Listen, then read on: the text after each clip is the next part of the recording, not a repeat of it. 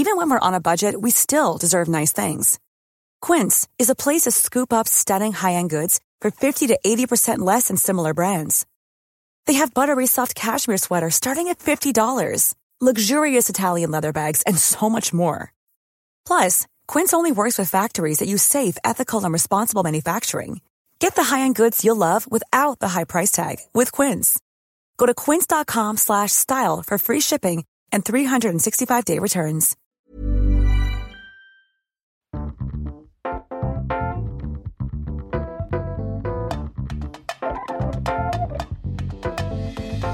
Hello and welcome back to Sofa Cinema Club. I'm Colton Smith, and as always, I'm joined by Jack P. Shepherd. Ben Llewellyn. I've just thought, when I do that, if someone's listened to the first time, they don't know what I do every week. No, so they just think, I thought it was Ben Price. Well, every week I take a name, a stage name from the film, and I call myself that. I just realised that someone's going, it's the wrong podcast, turn it off.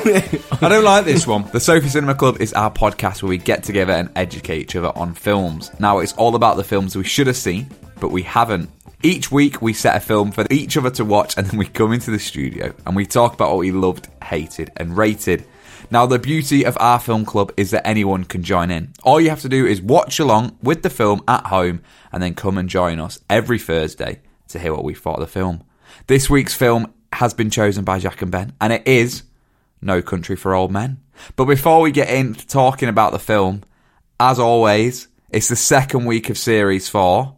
What have you been up to? Well, I think we need to, your new studio, Colson, the sound's really good. Do you like it? Do you know what? I think that's the best Zoom sound we've had from you. It's good. I don't notice the difference. Oh, give us the reason why you are in a different place. That's the link, Jack. That's how it works, right, yeah. You see? Why are you in a different place, Coles? So I'm in a hotel. I'm in London. I'm in a hotel. But before I tell you why I'm here, let me tell you about my morning. So I wake up this morning at 6 a.m. and I go for a shower. And the shower doesn't turn on. And I think, well, I'll just give it a little while, because it might be that no one's stayed in the hotel room for ages because hotels have been empty. So the shower doesn't turn on. I go down to the little reception in my pyjamas and say, my shower won't turn on. As I'm going back up after they've said, they're going to send someone up to look at it, the man in reception says, hi Colson, I'm your Addison Lee driver. So I'm like, brilliant. So I have to get in a shower that doesn't work, and now, every half an hour, the man keeps coming round to fix the shower, and I've said to him, right, between 2:30 and 4 o'clock, you can't come in, because I've got a podcast to record. The sound's got to be perfect. So if someone knocks on the door and you start hearing some noises from the bathroom, that's what's going on. So no water at all? No water at all. So what did you do? Just do the flannel under the arm? No, I'll tell you what I did. So Steve Martin. It's quick, I'll do my underarms and maybe my little privates, and then I'm ready. It's like a shower head with a wire to it, yeah? Yeah. And the water spurts out before it gets to the shower head. So I worked out that if I held the pipe into the shower head really tight and just held it above me, I could get a little bit coming out. So that was how successful my morning shower was. But yeah, disaster. And I'm 3 showers a day, aren't I, Ben? At least. 3 showers and a bath a day. The water bill's through the roof. But why are you there, Colson? So I'm here. The day we're recording this is the day that I have released the trailer of my documentary, Bored of Being the Fat Kid. So this morning I was on the This Morning sofa. Mention the podcast. Yeah, we got a plug, didn't we? Ben's not seen it. I haven't seen it. I've been driving.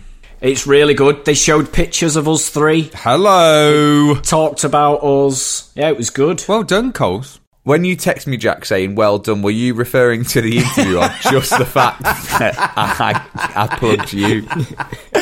Well done on making the film. Well done. No. Yeah. Where everybody likes a mention, don't they? And how do you feel about it all? Yeah, all cool. Like, I've just been sat trying to avoid sitting on my phone, really, for the rest of the day. But yeah, the trailer's out there for the world to see. There's quite a lot of stuff going around in the paper. Lots of mentions for you, Ben, my second father. How awkward. Does your real father know? Well done, kid. Not easy talking about yourself. No. No, that's what I found. So obviously it's very different because we're so well polished and so well trained at being actors and talking about our characters and getting into work mode. Like, it's easy. We're just good at it, aren't we? It's what we do. Whereas the flip side of when you're asked questions about yourself and you're having to genuinely think about your answers. And it's a very personal subject to you as well. It's not just like, oh, tell us about you climbing that mountain. It's like, it's a very serious subject for you. Yeah. But no, it's exciting times. I'm looking forward to seeing what comes from it. And I think by the time this episode comes out, the full film will be out. So, so it's exciting. So I think, obviously, few million views, leave the podcast and never see you again. That's the plan. Jack, what you been up to? Well, we also, of course, we went to go watch Leeds, didn't we? We did. It's been quite the eventful 24 hours for me, really. It has. We went to the last game of the Premier League. They were letting fans in. So me and Coles, being ambassadors of Leeds United, we got asked to go along. You make it sound like it's Ferrero Rocher. The ambassadors of Leeds. Hello. But is it one seat, no one, then you? Do you have to? Is it all gaps? It holds like 33,000 people. Yeah, or 37. Last time I checked. Oh, here we go. A fan off. The fan off. Do you know what? Actually, me and Jack are in like this fan competition of a game of Who Wants to Be a Millionaire, and me and Jack are on the same team, and I'm so worried that one, we're going to fall out, and two, we're going to come last. Oh, we'll get annihilated. Is that on telly, or is that just a private thing? It's there's a Leeds fan that has quite a good YouTube channel called LUFC Lewis, and he basically does these challenges, and this is his end of season celebrity Who Wants to Be a Millionaire. Hello, who's your phone a friend? His dad. Not bad at all. Smart lad. So you went to the last game. So you were just telling me there's a few. How many? 10,000 then? 8,000 in 8,000. Yeah. So someone can sit in a seat and then just, like if you go to the cinema, you're not going to go in an open cinema and sort of sit next to the first. I do. I like that. Completely empty, and you sit next to the person in the middle. Sorry. Yeah. Can you move your coat? What? It's fucking empty. I know. I just want to be next to you. It was me, Jack, and my friend Jermaine, who used to play for Leeds. So we sat together, had a catch up, masks on, watching the mighty Leeds United beat West Brom. And do they still play that really weird kind of canned sound? I don't think they do it in the stadium, do they? No, they stopped that after the first game. So after the first game, they had fake atmosphere, and then they stopped it because the players found it distracting. So it's only on the TV. I see. Do you know what? Actually, it was loud. Oh, was it? It sounded full. The 8,500 that have been lucky enough to get there through the ballots, well, they're diehard Leeds fans, so they're all the singers. They're the singing branch of Leeds. They're the ones who know all the songs. They know all the songs. They know the numbers. 5, 6, 7, 8. Hit it. Yeah. Come on, lads. We're numbers down now. We're 20,000 down. So, just very briefly, actually, I just thought about this. In my series, Ben's Animal Encounters, which I seem to... I never had any animal encounters before this podcast, and now I have one a week. So I take the dog to Star for a walk, and I take Star's mate, Jake, for a walk. Jake's he's not... Star's a bit more in the country, knows what it's doing. Jake's a bit like, I'm not quite sure. Has she ditched Jelly off now? I don't know if Jelly got stuck down that mountain. She went, Jelly can't hack this. I need Jake now. Jake's not great. He's a bit all over the place. But look, those two are out. So anyway, we come to this bit, and it's like you look over the hills, and it's nice, and everyone stands there, and it's like a viewing thing. Do you know what I mean? You look over the rolling hills, and everyone stands there. There's a map, and it tells you everything. So we're walking up this hill, and I see Star go into this viewing platform, come straight back out and look at me. And look at me, if dogs could talk, look at me like, what's going on? And then I hear Jake, woo, woo, woo, woo, woo, woo, woo, woo, full on bark. Star's off. I'm thinking, oh, God, this could be a bit stressful. What's going on? I turn around the corner. There's a husky in a pushchair. Like, Star's looking at me going, Dad, there's a dog in a pushchair. What do we do? Someone has put a husky. You know, I think they're a husky. They're the big, like, you know, those people have those big dogs. Yeah. That pull sleds. It's in a pushchair. Being pushed. Looking at the view. Well, my head went off. My head had got Jake, poor Jake's like, this isn't right. So he's obviously just going, just sat there, just barking at this pushchair. Fully grown husky. Jack, fully grown husky in this, like, enormous type pushchair type thing. And I'm like, my head's gone. Where'd you get a pushchair for a husky? I mean, what do you do? Go down to John Lewis and go, ooh, it's a big baby. It's a husky. I'm like, and then Star, it was too much for that dog. She was like, this isn't right. My mate turned the corner and just went, oh, hello.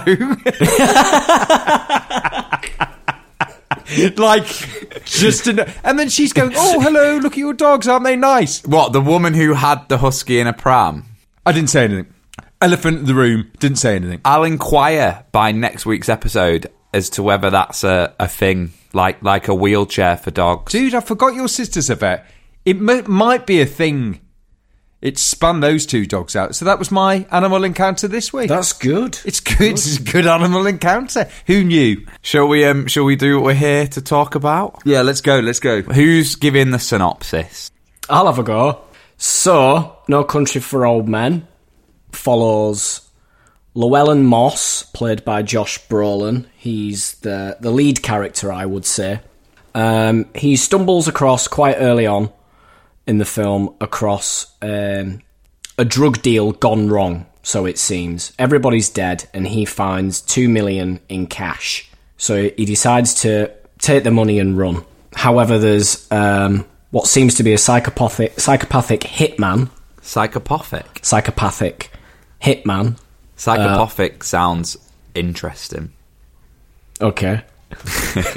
He's on the hunt for the money and for anybody who's in connection with the money, basically, just to kill him. So he's after Llewellyn, basically. There's also a sheriff, played by Tommy Lee Jones. He's sort of 2 steps behind everything, and he's sort of after what's gone wrong with the cartel, finds out Llewellyn has got the money. He's trying to get Llewellyn just so that he's safe. That's sort of it. They're all sort of like mixed up in this money and this drug deal. Can Llewellyn get away with the money, or is this hitman going to kill him? That's basically it. Set in 1980. I'm going to hit you with something straight away. Go on. How I watch this film, which is always an interesting one on the podcast. So we have to watch the film to be able to do the podcast. Now, I've had a busy weekend, busy start to the week. So yesterday, I watched this film on my laptop in the back of an Addison Lee, headphones on. An Addison Lee is what, for people? Like a taxi, basically. Yeah. In the back of a taxi on the way to London. Screaming. Like, head spinning. Why? Because of the motion sickness watching a screen? Proper travel sick, yeah. Oh, really? Yeah. And that first bit where he sticks I'd had the chat with the old driver, and he was like, yeah, 3.5 hours, blah, blah, blah. And I was like, sound. I said, I'm going to put my headphones on. I'm not being rude. I'm just doing this, blah, blah, blah. And he was like, okay. First bit where he puts the air compressor to his head and goes, boof. I was like, fucking hell, Jesus. Yeah. The scene in the police station where he... Yeah. Gory. Gory start to a film, that. Where'd you watch it, Ben? Or did you watch it? I know you've seen it before. Yeah, I saw it last night, just me on my own. It's not quite a kid's film, I don't think. No, I did think about letting the kids watch it, but I think it is too much. What's the rating? I think it's 18. I tell you what normally defines the violence is that bit where that premeditated nature of that lead character, the Javier Bardem's character, the premeditated nature of how he kills. Yeah. He kills indiscriminately. He kills on a coin flip. So you're right, Coulson. You open up, interestingly, on that monologue, don't you? And it just shows you scenes of the West and that sheriff talking about in the old days they didn't used to carry guns. And I suppose that's the theme of the film, is it's no country for old men. The old way of doing things is not going to work. We're in a new place in the 80s. Guns and violence. He's been arrested, hasn't he, Javier Bardem's character, and he's put in the back of a police car. Anton Sugar is called. Good name, weird name. Yeah. And then he gets taken to the police station, and what a great shot. You have the policeman at the front, don't you? And then behind him is sort of out of focus. And you see him step through his handcuffs.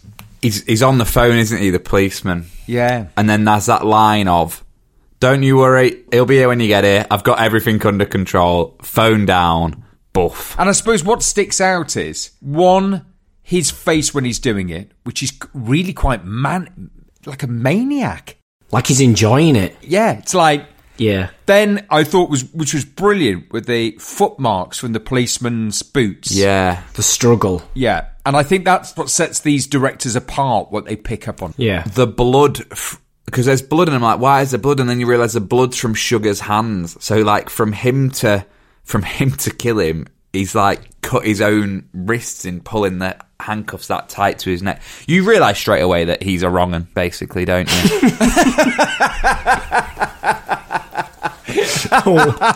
No flies on you.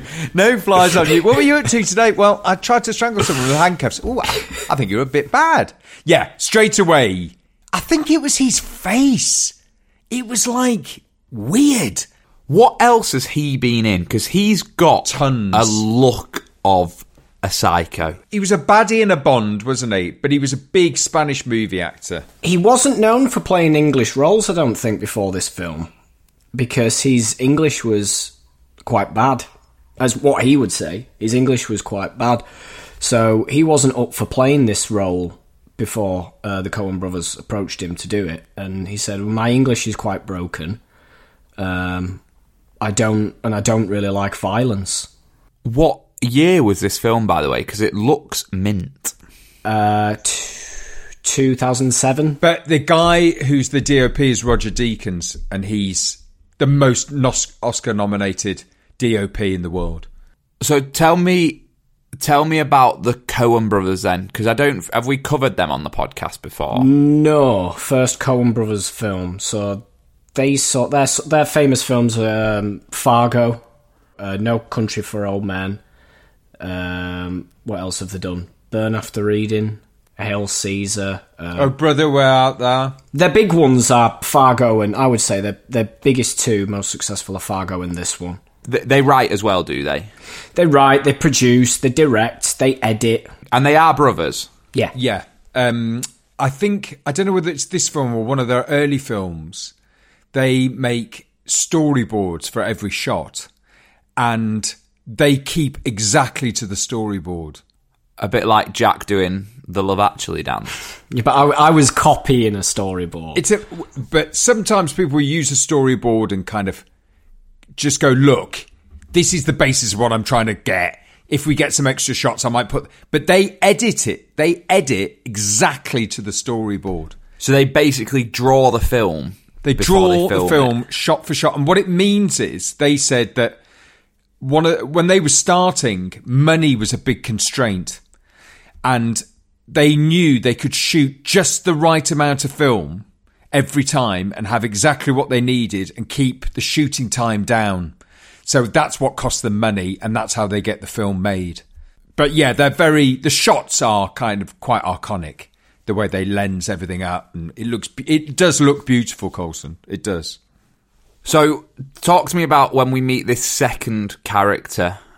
Llewellyn. What's he shooting there? Deer. Yeah. Yeah, and it's set in like Texas, isn't it? Yeah. It's in the middle of nowhere, isn't it, basically? He's got this gun and then he shoots the deer, but sort of hits it on the side, doesn't he? And it runs off. So he goes to track it. He goes after it to sort of put it out of its misery, doesn't he? And then he follows the blood, but then there's two blood trails, and one of them is a little dog. Little Rottweiler, I think, or something like that. Yeah. And it's been shot, or you lost the use of its legs. He thinks, oh, that's a bit strange. But he keeps going on to find this deer, comes over a hill, and it's a full-on demolition derby, isn't it? Everyone's dead. Yeah. I just thought, what a thing to find in the middle of nowhere. It's like 4 cars, and there's Uzis, there's MSGs, there's assault rifles, and I'd be thinking, what the hell has gone on here? And he goes down, doesn't he? And he has to look round the cars. And there's no one alive. Oh, no, there is. There's one guy. On the back of one of the trucks, there's a full trailer of cocaine, isn't there? Yeah. Yeah. And in that truck, there's a guy alive who's asking for water. And Agua. he's like, Agua. It's when he says, "Where's the last man standing?" And he's like, and he's going, "There has to be a last man standing." And I quite liked that bit where he kind of stopped to himself and he went, "Right. So if I was the last man standing, where would I go? I'd go for shade. I'd go for shade, but I'd move quickly and I'd look behind me." And so he picked the first tree that was in front of them, not behind them, and saw the guy there. And sat there is a dead man with a briefcase with $2 million in it. Yeah, which is the same briefcase used in Fargo. Did you know that? Oh, nice start. It's the exact same briefcase the Coen brothers used. So he gets the money, nicks it, goes back to his trailer, hides it. Now, this is the bit that jars with Yeah. you, isn't it? Yeah. Why the fuck would you go back?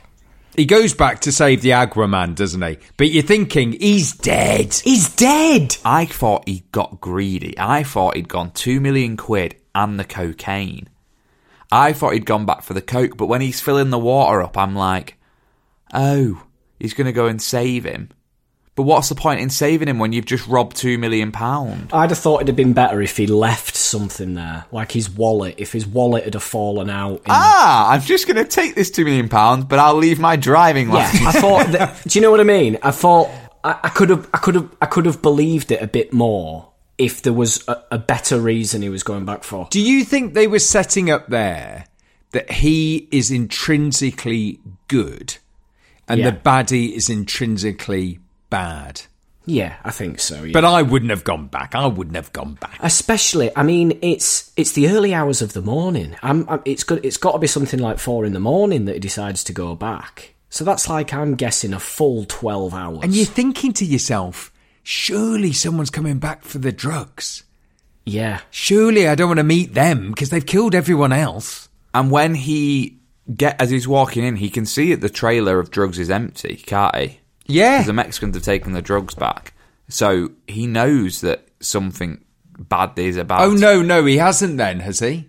Isn't it the policeman who notices the drugs are missing? Yeah, that's Doesn't later. he go down and as he's about to do Agua, they turn up and burst his tyres? I thought there was a shot where you saw the trailer and it showed that there weren't any drugs. I couldn't understand why he went back. He went back to give him some water. That's it. Yeah.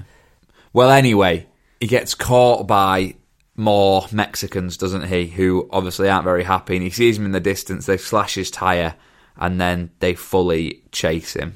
But he looks up, and the car approaches. They get out, and they slash his tyres. So he's thinking, fuck, what am I going to do? And then they've got that massive spotlight that they put on their car to then come and find him, because they know there's someone out there if this truck's pulled up. And that's when they come after him with the gun, don't they? And he has to run. He has to bolt to run off for the edge of the cliff to the river below. And then it's that weird bit of he's survived the car chase, and as he's in the river, there's just a dog gaining speed on him. Dogs aren't great swimmers, aren't they? Doing its little bit, getting after, and then as soon as the dog gets out the water, it's like, right, I'm going to chew your face off, and he shoots it. A month before filming, Josh Brolin actually came off his motorbike and broke his shoulder.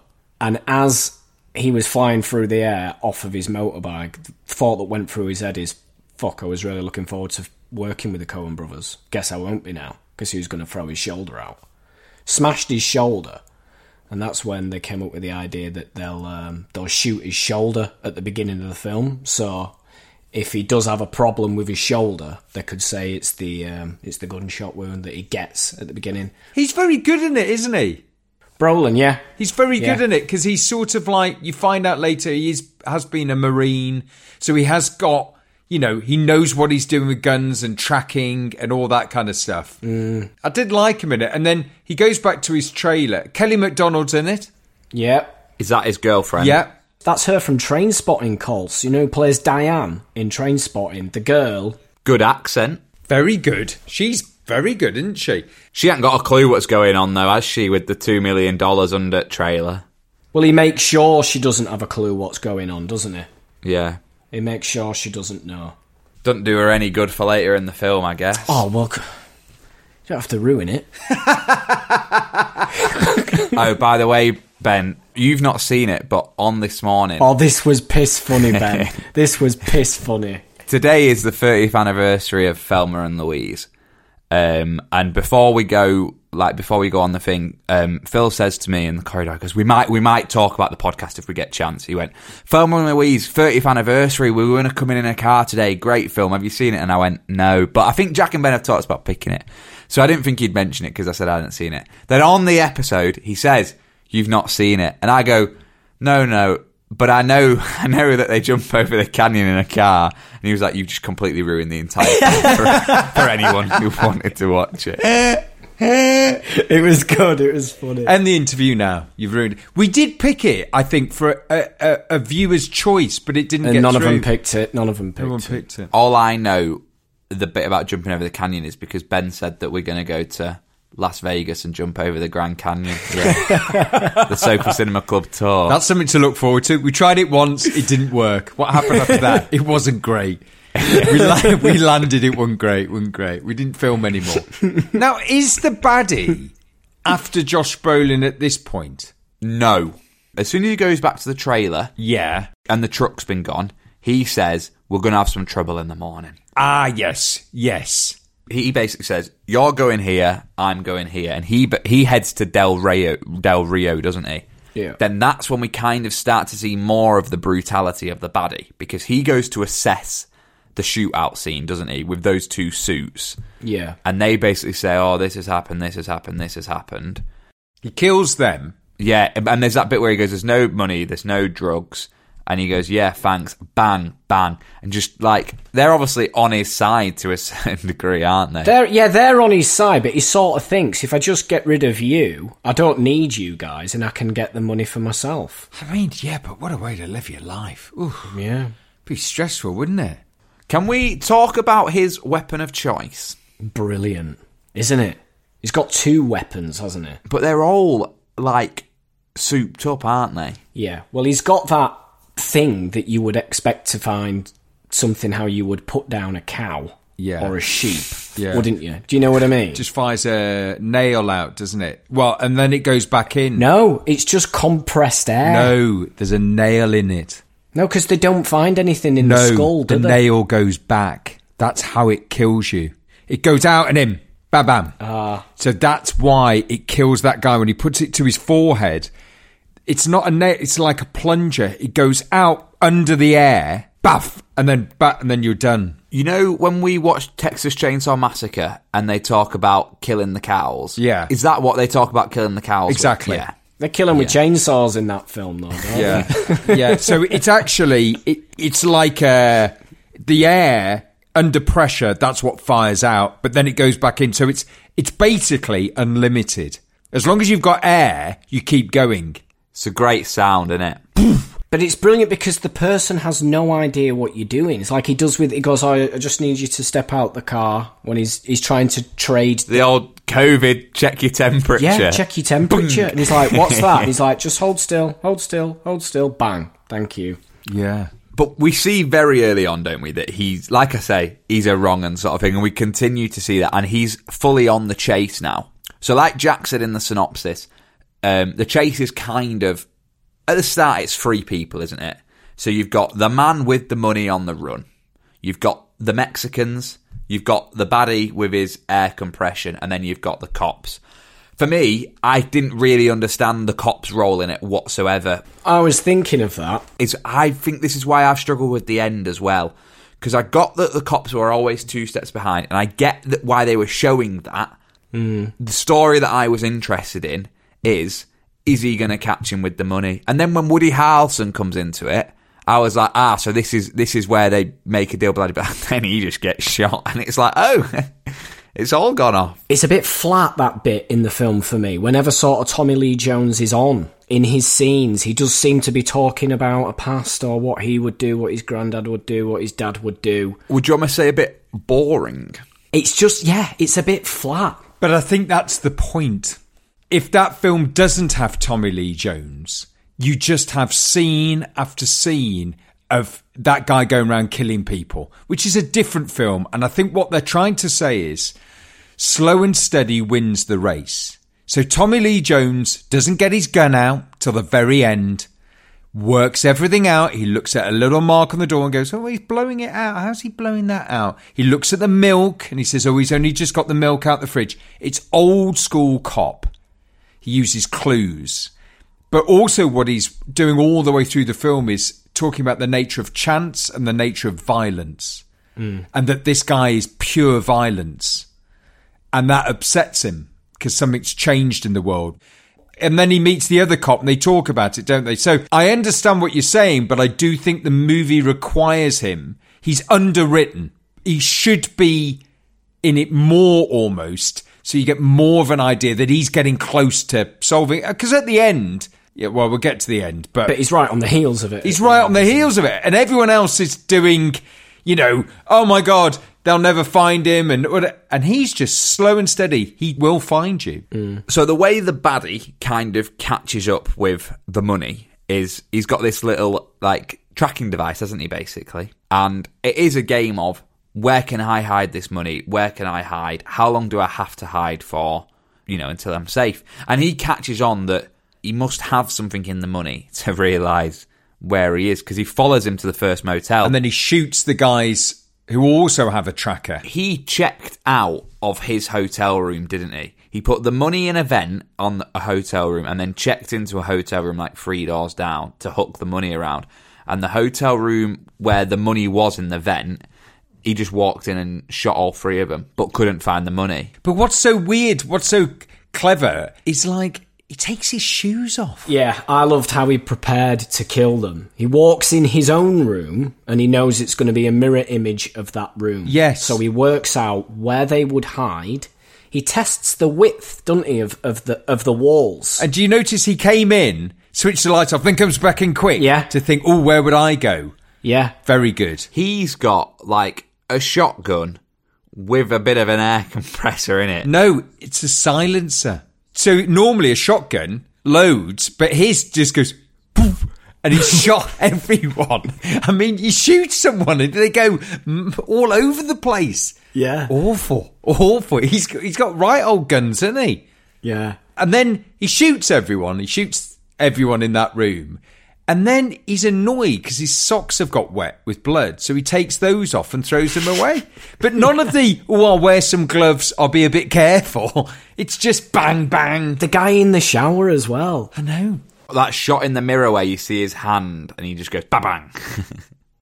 So him hunting him down in Del Rio makes him realise that there must be a way that he can track the money. So he goes through it and finds this tracking device. Yeah. But as he finds this tracking device, he realises that he's outside. Okay, so now this is another bit for me. What? I've got 2 guns. I've got a gun and another thing, and my job day to day is hunting people down. You find a tracker, wouldn't you check it out the window? He can't act that fast, can he? Because as soon as he finds the tracker, he's in the frigging hotel. Do you think I'd still give it a chuck? He puts it on the table and wait. And would you sit on the bed? So hold on. He puts the tracker. Would you sit where he could shoot you straight away? You'd hide. You'd hide. But hang on. He doesn't know, right, that he's got a compressor that can shoot that bolt through the doorknob. Yeah, but he does know he's got a gun to shoot through that door. Right, okay, I'll give you that. But he only heard shooting, didn't he, in the room next door? He's no idea who this guy is who's chasing him. No idea, right? So he's not seen anything that we've seen. And he thinks, smart ass thinks he's tracking me. I'm sat behind the door with a shotgun. So as soon as he tries to open the door, I'll blow him away. But wouldn't you? If you, right, I'm coming along and I'm playing hide and seek, like me and Colson do in the flat. I'm playing hide and seek. I'm coming to get you. You'd hide behind the bed a bit, wouldn't you? But it does kind of show that, doesn't it? Because he tries to get up, doesn't he, to get his bag, and he realises he's making far too much frigging noise. So he has to just sit back down where he was and just point the gun. He rings downstairs, doesn't he, for the guy, and there's no answer. I love that, though, about the film, how he only has to ring downstairs, there's no answer. So that tells him he's dead. We don't need to know, but we know he's dead. Yeah, good point. Now, the other questions of what would you do in this situation? So, like Ben says, he knows he's going to have to jump out the window. He jumps out the window. If it was Ben probably would have had a 5-second head start because Ben's saying, I'm there already. Would you go straight back into the hotel? That made me think he's an army guy. Yeah. He knows he can't outrun the gun, so he goes back in thinking he might come down the stairs, shoot him. Yeah, that's what he's waiting for him to come down, isn't he? You'd break your ankles, though, wouldn't you, in those cowboy boots? Yeah. Wouldn't you break your ankle jumping out of a 2-storey window? I know. He lands it. I'm thinking, ooh, 3.4 on the landing there, kid. And then he kind of hobbles away, and then the baddie shoots him again. Well, he shoots him right out the window, doesn't he? Yeah. But he gets the shot off in the hotel room. He's gone out the window, runs round. Where does Bardem come from then? I can't remember. I like this bit. This was the bit I liked. He gets in a car with a gun and a briefcase and he goes, don't worry, I'm not going to hurt you. Just drive. And the guy goes, okay. And then the next thing, he's shot in the back of the head. It was terrible, wasn't it? Yeah. Bit of a shock the first time I saw that. He's being shot. The guy's running behind him with a gun and he decides, I'm going to fake a car crash. So he crashes the van, gets out and hides, but... He goes to the opposite side of the road, doesn't he? So when Bardem comes round the corner, he'll think... I'm expecting him to go to the van where I can have the upper hand. I tell you what, quite tense, the old shootout hide and seek, isn't it? It's technical. Ooh, you'd be stressed. And the one thing you always forget about is the trail of blood that you leave. Yeah. Well, I wouldn't see that. I'm colourblind. So already I'm at a disadvantage. Red on concrete, I've got no chance. And then next, do we end up in Mexico? They both get shot, basically. Yeah, and then Brolin... thinks, oh, I can't be asked to get him. I'm going to walk from across the border, shot, and get rid of this bag. For some reason, get into Mexico. For some reason, he thinks Mexico's a good idea. It's like he doesn't think he can follow him to Mexico. Yeah, maybe it's that. Maybe he thinks he's going to get stopped. He's just obviously following the road, isn't he? He's just driving down the road to get away. Then he comes up to the border, I think, and he's like, fuck, what do I do now? I obviously can't take the money through. I can't go back that way. I've got a COVID test. I can go through. So he chucks the money over the side, and then I love that bit with the Mexican band. The mariachi band. It's brilliant, isn't it? Yeah. When they're singing away with the guitars, the little ukulele, and then he turns over with all the blood, and then gives him $100 bill, and he's like, go away. Then we have the funny bit, Woody Harrelson is another hired killer. But why is he being hired? To kill Sugar.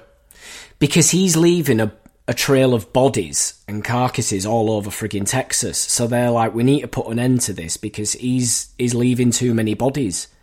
Okay. And the police are onto him, which means they're going to come knocking at that guy's door. Oh, I see. So he puts Harrelson on to take out Sugar. Odd part, though. I liked it. Comes in, one scene, loads of dialogue. Next scene, gets shot. But stays in the hotel where the guy had been shot last. The receptionist was shot. Wait, he says that. It says that in the film, doesn't it? It says that in the film. It says Bardem always goes back to the scene of the crime and he's got no problems with doing so. So he knows if he's probably going to find him, he's got to go to where he was last killing people. Oh, I see. That was very well shot, wasn't it? There's a moment where Xavier Bardem's character's facing Woody Harrelson. He comes up the stairs, doesn't he? Comes up the stairs behind him. And they're having that chat. And then you think, oh, he's not going to shoot him. And the phone goes. And he shoots him.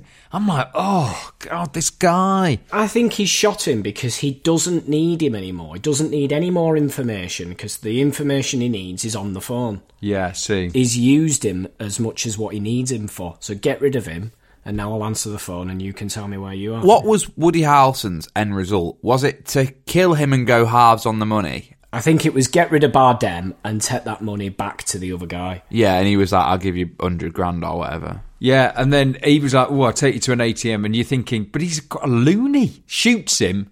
And then, but he's quite badly shot up, isn't he, Bardem's character? They all are now. Yeah. Well, Harrison's dead.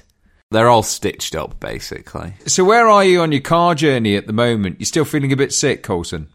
When we stopped at the M6 toll, I paused it, took my headphones off, stretched, then I was back in. But I reckon we're probably at Coventry at this sort of part in the film, I reckon. So we're getting towards the end, aren't we? What happens next? They have that phone call conversation where they weigh each other up, don't they? So Bardem speaks to Brolin. And did you notice how it was shot? Or back of head. Front on Bardem, back of head for Llewellyn.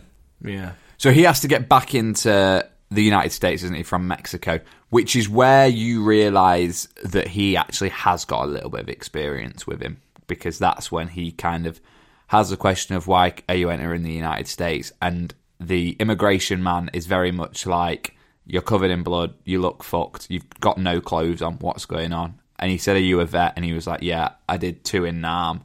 So he lets him in. And then, odd scene where he goes back to the clothes shop in the cowboy boots that he bought a few days before with no other clothes. I love how the guy just doesn't ask any questions, though. Doesn't seem bothered, does he? How are those boots holding up? He goes, great, I need everything else. The scene after that where he says, I need everything else, and he just walks out of a green bush. Comes from nowhere. He's got the money, hasn't he, that he's thrown over. Ah, that's where the money was. So he's got the money, he rings Kelly MacDonald up and says, right, get your mum, get you, I'm going to finish this once and for all. I'll meet you in... Where do they go? Odessa. And then it's a race to the end, isn't it, really, then? And that other scene that we've not talked about, which I think is what he must have won the Oscar for. The car garage scene. Yeah, when he's filling up. That's the best scene. Yeah, best scene. That is a good scene, isn't it? On a flip of a coin. That was the scene that when it was out, I was like, how many times do you think this has been printed out and handed to actors? Because it's a perfect two-hander, isn't it? Kind of. Both really well written. The car garage man. What time do you shut around now? Yeah, and he goes, now isn't the time. He's obsessed with logic, isn't he? Yeah. When people are frightened, he's obsessed with keeping your logic, but you're frightened. That was the interesting thing about Woody Harrelson. He was frightened. Yeah. He's good at scaring people. He's a good baddie. He looks great. Flares, tight jacket. Hair. I like the look. I wouldn't see many killers just walking down with John Travolta. No. He looks like a small version of Jaws from Happy Gilmore. Yeah, he does. I know what you mean. Yeah, he does. He does exactly. Yeah. What we can link to in this podcast is unreal. Happy Gilmore from No Country to Old Men. So now we're nearly at the end, aren't we? We're at the end and everyone's involved. So we've got the police, we've got the girlfriend, we've got the money, we've got the baddie. Well, we've even got the Mexicans. The Mexicans have found out where they all are and have gone to shoot everyone. They all know it's a bit of a race against the clock of who's going to get there first. And we actually don't see it, do we? We don't see Llewellyn die. No. That's what I love about the film. We always seem behind ourselves. Yeah. In the beginning, we don't know what Javier Bardem's been arrested for. We haven't seen that. He's just been arrested and brought into the police station. We don't see the drug deal go wrong. We just see a load of dead bodies. We don't see how the hero of the film even ends up dead. Yeah. The last time we saw him is he's got his clothes, his wounds are fine, he's back on track, he's got the money. Next scene, he's dead. It's almost a question as well of we don't really follow the Mexicans. So we never know where they are in terms of what stage they're at. And they're the ones who get him and kill him and clearly get the money. But they're all dead by the time we turn up, because we turn up with Tommy Lee Jones, don't we?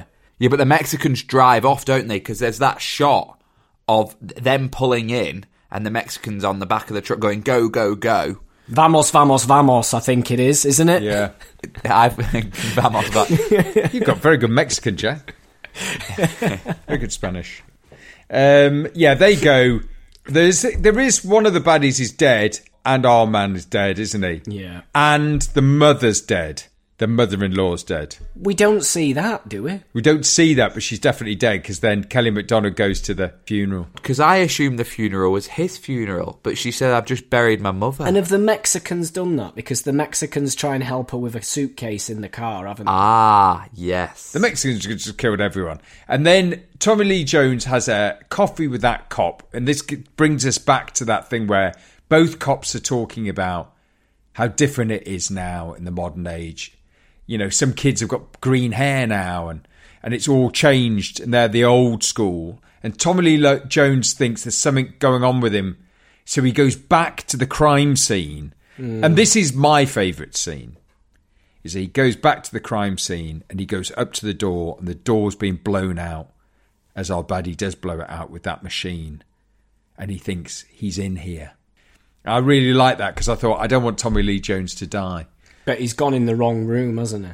Well, he's gone in the right room. There's two ways of looking at it, isn't there? He could have gone in the other room, which is where Bardem is. And judging by Bardem's stance and the way he's holding the gun, it wouldn't have ended well for Tommy Lee Jones. But luckily, he's gone in the opposite room. So then I'm thinking, oh, well, that's it. No, he goes to kill her, doesn't he? He has to kill her. He has to live out his end of the deal. Yeah. Which is why she's stunned and she's like, why do you need to kill me? And he's like, well, I promised your husband. But it's all a bit skewed logic. You don't have to do it. Well, I kind of do. It messes with his head that she refused to pick heads or tails because he either kills her or he doesn't, and she won't pick her way. And he's like, well, why not? You have to pick. I either kill you or I don't, but you have to pick. Obviously, he just thinks, oh, well, I'll kill you anyway. So he does. And gets in a car, drives, takes his eye off the ball there, looks at the kids in the mirror. Well, he doesn't, because he's on a green light. He's actually not in the wrong, which is what I loved. I did check that. He's doing he couldn't quite see. It was one of those things, though, when he's in that car, you knew exactly what was going to happen, but I still jumped. You knew as he was driving, because where it showed the green light, you went, he's going to get hit. Oh, shit, he's just got hit. It was literally like that. It's an old-style 1980s car crash. Bow! No airbags, glass everywhere, tin can. And the kids come over. Love the kids on the bikes. And then he buys their shirt, makes it into a kind of sling, and then that's it. I think that would have been a perfect ending. But I think that should have been the ending. It cuts back, doesn't it? Wasn't asked about the cops then. I didn't like either two-hander with the cops when they were sitting at the end. I know what you mean. I think the ending should have been him walking away with his arm in a sling. And I know what you're saying as well, Ben, about the different time and all that. But this is America and it is Texas and they have had the Old West. I don't think he's saying that. I think he's partly saying that, but I think it's a filmmaking device. I think the Coens and the book is saying something. How time moves, how you become redundant, how you become old, how life and death can be chance. Like he talks about chance all the way through. They flip the coin. He talks about that story about the guy goes to kill a cow and the cow bucks and he shoots himself. There's a lot of chance all the way through that film. And I suppose what the Coens are saying is you go left or you go right. And you can make a decision. Each time in that film, people make a decision which changes the course of their life. Yeah. Whether it's the coin toss or whether it's nicking the money or whatever. And I think that's what they're trying to say. That, for me, elevates it beyond just a killing film. Right, let's take a quick break. And when we come back, we'll rate it. Hey, it's Paige DeSorbo from Giggly Squad. High quality fashion without the price tag. Say hello to Quince. I'm snagging high-end essentials like cozy cashmere sweaters, sleek leather jackets, fine jewelry, and so much more. With Quince being 50 to 80% less than similar brands. And they partner with factories that prioritize safe, ethical, and responsible manufacturing. I love that. Luxury quality within reach. Go to quince.com/style to get free shipping and 365-day returns on your next order. Quince.com/style. When you need mealtime inspiration, it's worth shopping Kroger, where you'll find over 30,000 mouth-watering choices that excite your inner foodie. And no matter what tasty choice you make, you'll enjoy our everyday low prices, plus extra ways to save, like digital coupons worth over $600 each week. You can also save up to $1 off per gallon at the pump with fuel points. More savings and more inspiring flavors make shopping Kroger worth it every time. Kroger, fresh for everyone. Fuel restrictions apply. When you drive a vehicle so reliable it's backed by a 10-year, 100,000-mile limited warranty, you stop thinking about what you can't do and start doing what you never thought possible. Visit your local Kia dealer today to see what you're capable of in a vehicle that inspires confidence around every corner.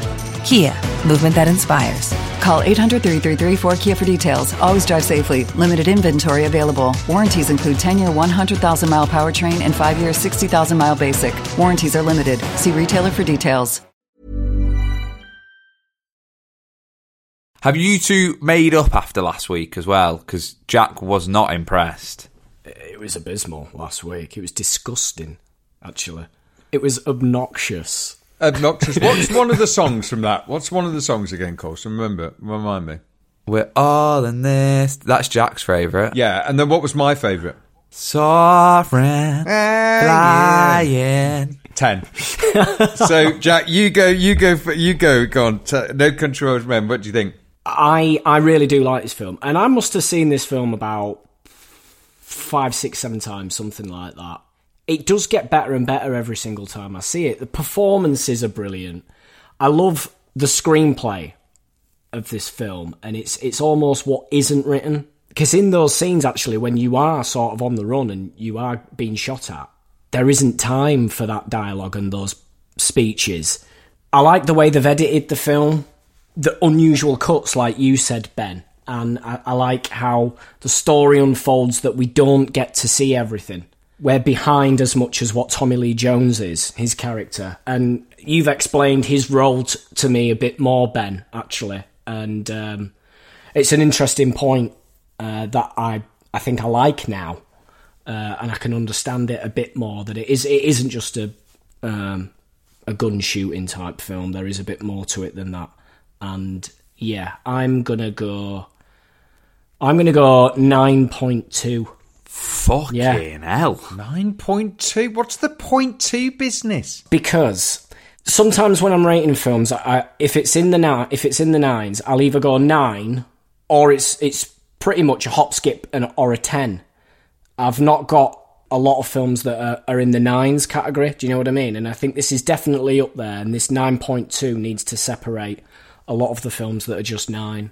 So I think it gets some extra bonus points there. Everything about it, I really, really, really enjoy. Ben? I'm going to go 8.5. I knew you'd say that. I knew you would. Fuck that. Right. Next time, you get a pen and you fucking write it down. 8.5. All the things Jack said, I would have personally preferred more Tommy Lee. I think The Killing's great and whatever, but it tips too far over for me, so that's why I don't go into the 9. I liked the Tommy Lee stuff. I like the stuff where he's talking about that. So 8.5. See, this is almost going to be 3 completely different opinions, I think. Okay. I'm going to go 7. I didn't like Tommy Lee. I would have wanted more killing. I think if you'd have just made that film almost like 7 Psychopaths, where all it followed was the madman being chased by the madman, being chased by the madman, being chased by the madmen, I think that would have been it's a good film. More for me than anything else. I like the fact there was very little dialogue between one man being chased by one man. But when all the other stuff came into it, I just, it was hard with the cops and that kind of thing. They never have any scenes together, you notice that? Yeah. Well, that's why it's very little dialogue. 24.7. Take that. Hasn't that topped High School Musical? No, well, High School Musical was... what did Jack get? 4.5, yeah? 24.5. Is it beaten? It's beaten High School Musical. Yeah, because you gave it a fucking 9.2. Oh, come on, you two, give it 20. No, you gave... I've been singing it all week. It's my ringtone. Some trivia in this film, though. Do you know what the highest thing was on the budget for the film? No, what? Blood. Because where they were filming it in Texas, with the humidity, if they used normal blood that they use in films, like that syrup, that sugar syrup sort of water-based thing, if they was to use that, it would attract loads of bugs and insects. So because they didn't want that, they had to go upmarket and splash out on more expensive blood that wouldn't attract creatures, basically, which it cost $500 a gallon for all the blood. So it cost a lot of money, apparently. And they were filming this in like the same place that they were filming There Will Be Blood, with Daniel Day-Lewis. Oh, yeah. And they had to stop filming for an entire day once because they blew an oil drill thing and the pyrotechnics made a massive black cloud of smoke and it stopped their filming. And last bit of trivia, Josh Brolin auditioned for this. He sent in a self-tape, all right? But while he was on the set filming Grindhouse, that film that was sort of directed by Robert Rodriguez and Quentin Tarantino, sort of like the arty horror sort of films. He was filming that at the time and told Tarantino that he had this self-tape to do. So they used the crew and the film camera that they had on Grindhouse. They lit it and Tarantino directed his self-tape and sent that in to the Coen brothers. And when they watched it, they went, "Oh my God, it's fucking amazing. I love how you've directed it." And he was like, yeah, cheers, thanks very much, and got the part. Imagine that, Tarantino directed your self-tape. Ooh, it's very good self-tape, isn't it? You're only going in for a man with sprained arm, but you've done well. I think we'll give it you. Yeah. Right. Are we ready to hit the high note? Oh. It's time for... Jack's Hidden Gem. Jack's Hidden Gem. I forgot about this. Have you got one? I have got one, actually, and it's a film. Hello. Right? It's on Now TV and Sky. It's called Antebellum, something like that. It's a horror film, thriller, so if you like that, you'll love this. It's set in the 1800s America, slave trade. This woman gets captured and put into the slave trade, and she's held against her will. But it's a horror film, and it's all about her trying to get out. There's a massive twist in the film, which we didn't get to, which they didn't get to because they turned it off before the twist. We got about half an hour in. I looked at Ben and I went, "Should we put Ted Lasso on?" And Ben went, "Yeah." The thing is, with a horror film, I always get disappointed when watching the trailer of a horror film because it always shows you the best bits, doesn't it? This trailer of this film looks completely different because it gives you the twist in the trailer. So if you're not, it shows you exactly what the twist is in the trailer. So I advise you, don't watch the trailer. It's called Antebellum. Antebellum. Antebellum.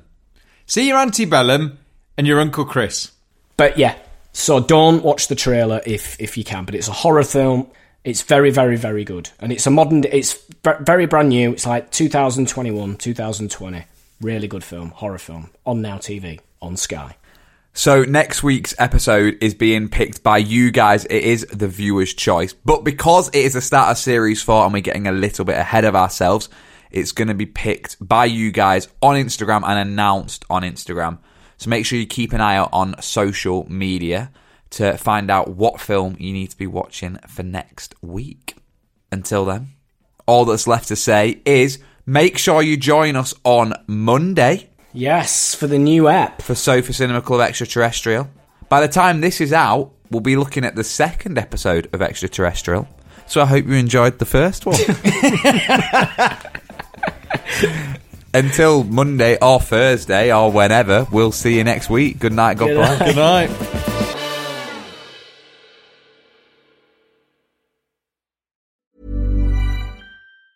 Planning for your next trip? Elevate your travel style with Quince. Quince has all the jet-setting essentials you'll want for your next getaway, like European linen, premium luggage options, buttery soft Italian leather bags, and so much more. And it's all priced at 50 to 80% less than similar brands. Plus, Quince only works with factories that use safe and ethical manufacturing practices. Pack your bags with high-quality essentials you'll be wearing for vacations to come with Quince. Go to quince.com/trip for free shipping and 365-day returns. Even when we're on a budget, we still deserve nice things. Quince is a place to scoop up stunning high-end goods for 50 to 80% less than similar brands. They have buttery soft cashmere sweaters starting at $50, luxurious Italian leather bags, and so much more. Plus, Quince only works with factories that use safe, ethical, and responsible manufacturing. Get the high-end goods you'll love without the high price tag with Quince. Go to quince.com/style for free shipping and 365-day returns.